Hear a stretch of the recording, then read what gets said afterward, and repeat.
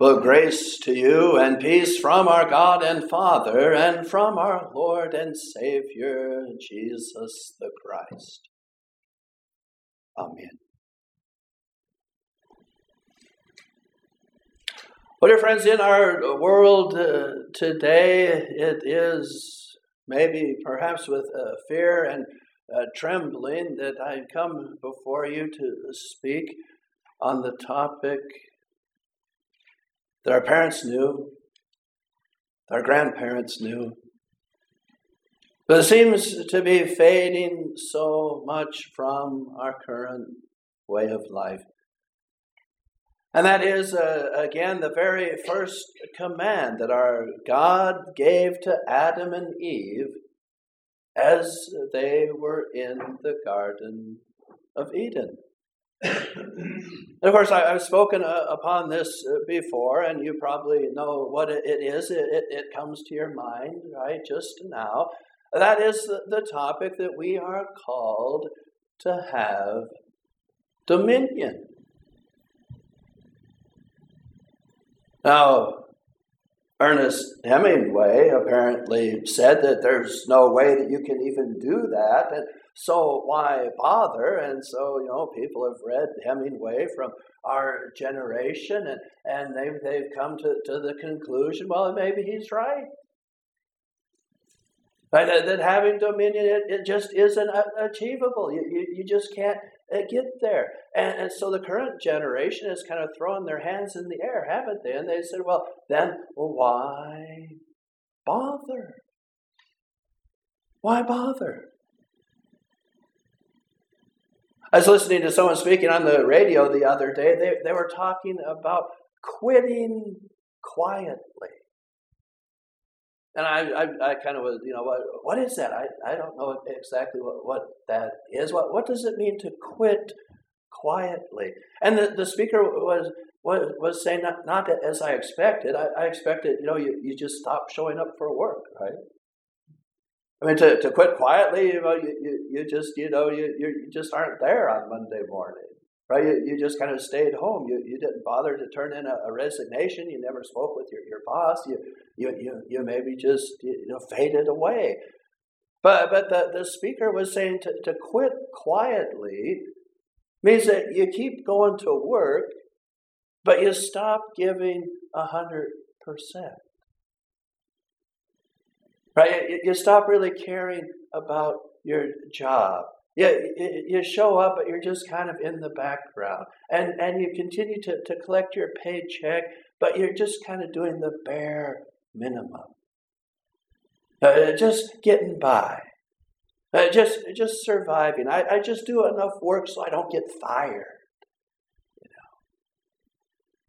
And dear friends, really, isn't that what our society is becoming like today?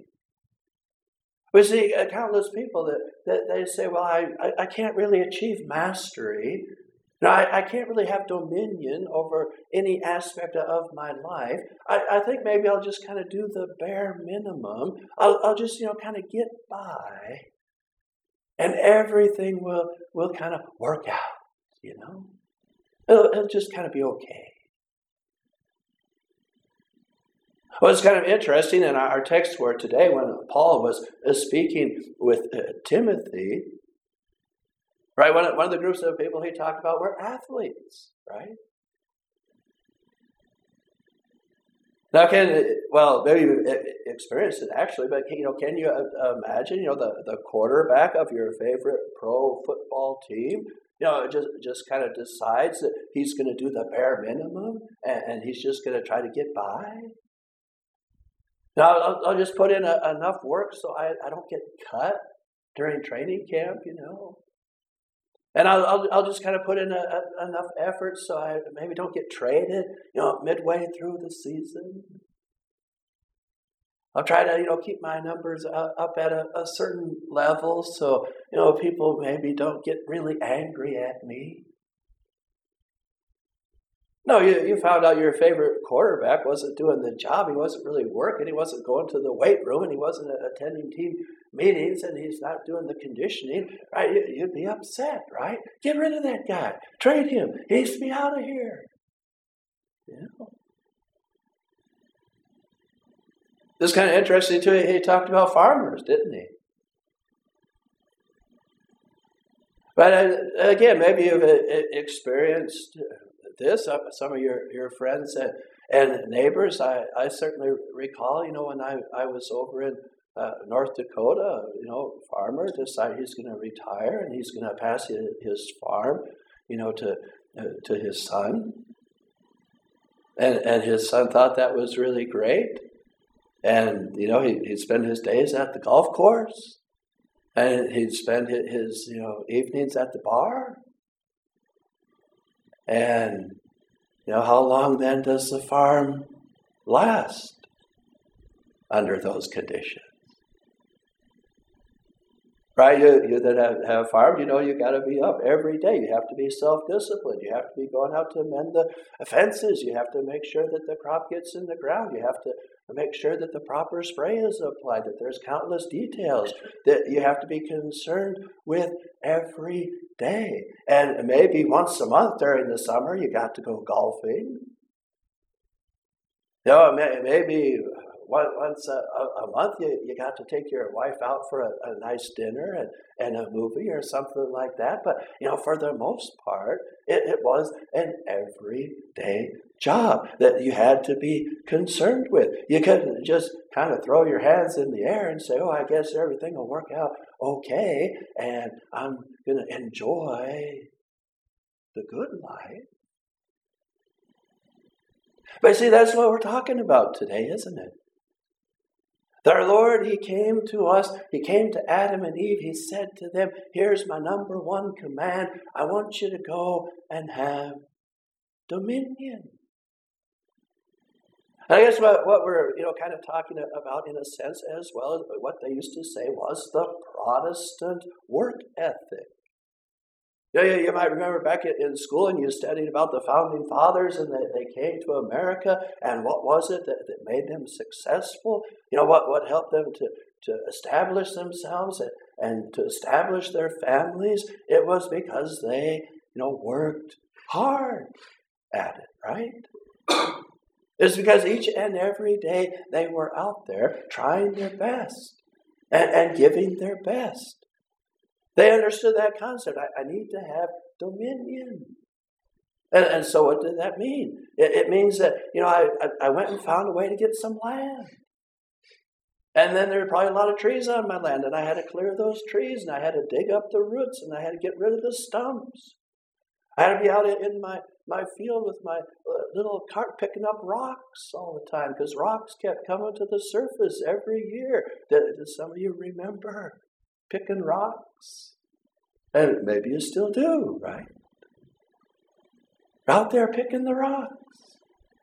Why? Because you wanted to have dominion. Dominion over the things that God had given to you. You would try your best, and you would do your best.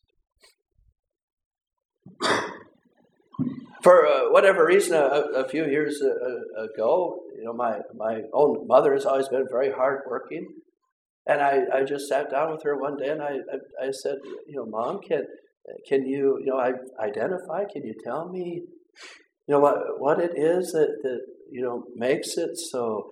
You want the house just so, and you want the dishes always done after the meal, and you want to have things just nice. And she said, well, it was my mom. She said, I can remember as a young girl seeing my mom work so hard on the farm throughout the course of the day, and in addition to that, keeping the house, just so, that made me as a young girl, begin to feel kind of sorry for my mom, that, she worked so hard, and I wanted to help her. I wanted to help her. And so I started helping. Okay, what do we see today from young people, right? I sometimes think to myself, and I look around, and I tell that there's probably one young person on the bus routes where I drive my bus that I would say, that person is maybe going to be like my mom someday. That person cares about other people. That person has some skills that they use to try to manage littler kids. That person seems like they're gonna do something. Right? What do we see from most people? They're the video games or the TV. Right? They're not having dominion. They're not trying to master anything. They don't have very many interests outside of their own little world. In a sense, what we're kind of talking about is doing hard things. And there are a couple of brothers from a family. Their last name was Harris. And, they got together and came out with a book. It was called, Do Hard Things. And that book is, maybe 10 years old by now or something like that. But it's a challenge, to their generation as, young men, that they would write this book and that they would, be able to say to, people from, 16 to 18 years old, that was kind of the age that they were at, to go out and try to do hard things. Again, maybe we don't like hard things, do we? But hard things sound hard. But hard things can be hard. Hard things can demand some of your time. They can demand some of your attention. Right? It can involve failure. What if I try something hard and I fail? What if I can't master it? What if I look bad? See? Well, then we try something else, right? We don't just kind of retire to the safety of our armchair, but rather we go and we try something else. And hopefully you learn something. I read an interesting, a Korean proverb, and you say, well, it's kind of odd to come to the Christian church and the pastor's going to tell me a Korean proverb. But I think really it makes a lot of sense. The fellow said, I can endure embarrassment, but I cannot go back in time. See?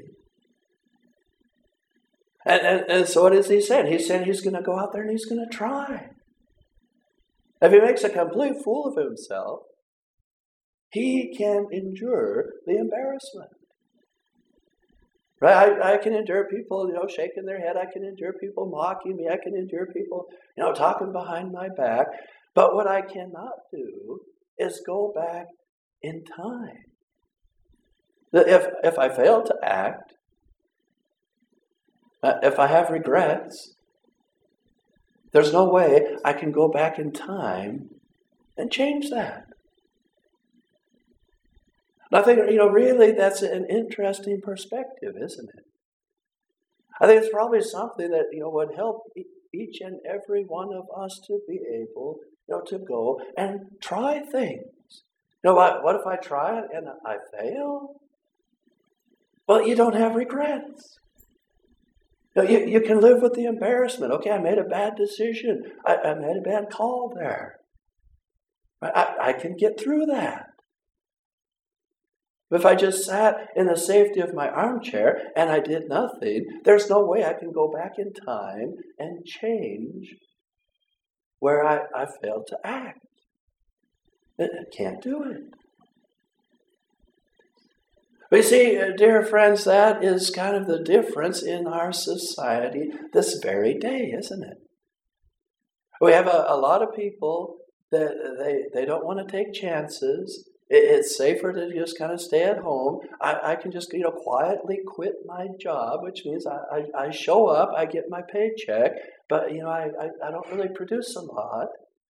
As long as I can get by, I can just kind of slide along. I can just kind of coast, I can make it work somehow. And dear friends, that is never what our Lord has wanted for us. See, the Lord desires that we would have an abundant life. This is what He tells us. The Lord has said He will be with us and that He will never leave us nor forsake us. The Lord gives to us that very specific command at the very beginning of time. How should we approach life? That we would have dominion. We would be seeking mastery. We'd be trying our best. We would be giving our best in any aspect of our lives. That we're out there always striving. See? We're not just giving up, not just throwing our hands in the air, not just saying, I can do enough to get by, but rather, we'd be like the athlete, we'd be like the farmer, that we'd be diligent in our activities, that we're trying to take care of the things God has given. Now, what are the assumptions, behind all of these things, right? That we come to that Word of God, right? We would be able to say within ourselves that the Word of God is the Word of God. Not simply it contains some of God's Word. See, that's a big difference today too, isn't it? If the Bible just kind of contains some of God's words, then I can pick and choose the verses that I like. And I can say, having dominion, nobody can do that. Why even try? I don't like that part. Honoring my mother and my father. Come on, you don't know my mom and dad.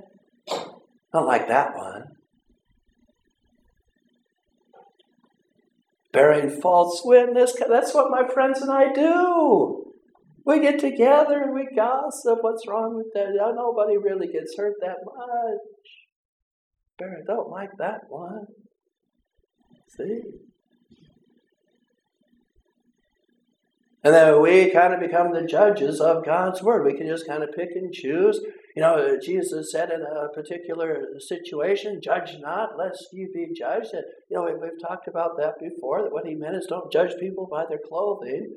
Don't judge people by the car they drive. Don't judge them by the way they dress. But in another place, He says, judge with a righteous judgment. But if I can pick and choose, I just like to pull out that little, judge not, lest you be judged. Oh, I like that one. That one I'll keep. But judge with a righteous judgment, I don't like that one. Said that way. But if you and I can be in that position where we understand the Word of God is the Word of God, right, then we can begin to examine each and every verse and see how it applies to our lives. And we can come to understand once more that God indeed does love us. And God indeed has said that just as He will provide for the little birds hopping on the ground, He will provide for us so much more. And the God who, takes care of the lilies in the field will take care of us just the same. God tells us that He knows our needs. He knows our every thought. He desires for us to be happy, to be able to do His will. And then He lays out before us, okay, here's what to do. I give you these things. I give you a home. I give you a car. I give you a family. I give you some people to care about.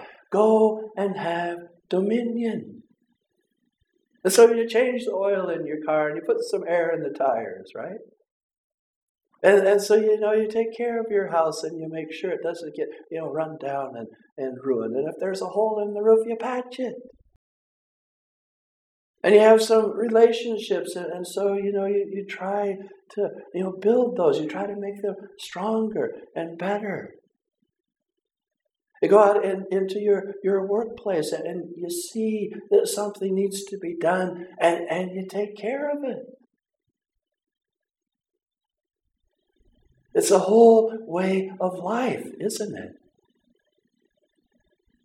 Because God desires that we would have good things, that we would have them abundantly. That's why all of those pieces fit together.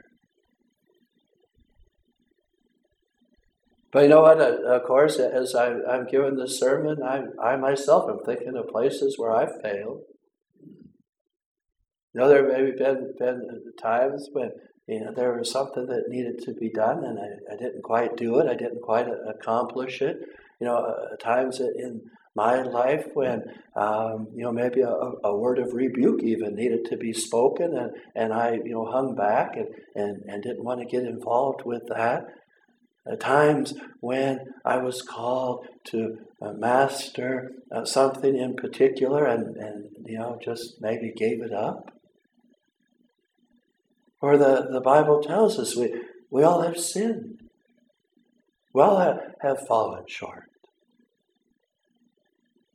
All of us have gone astray, each one of us to his own way, right?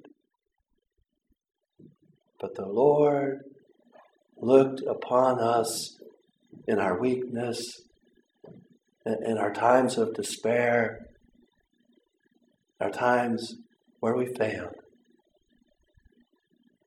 And He said to His beloved Son, would you go? Would you go and redeem them? Would you go and save them?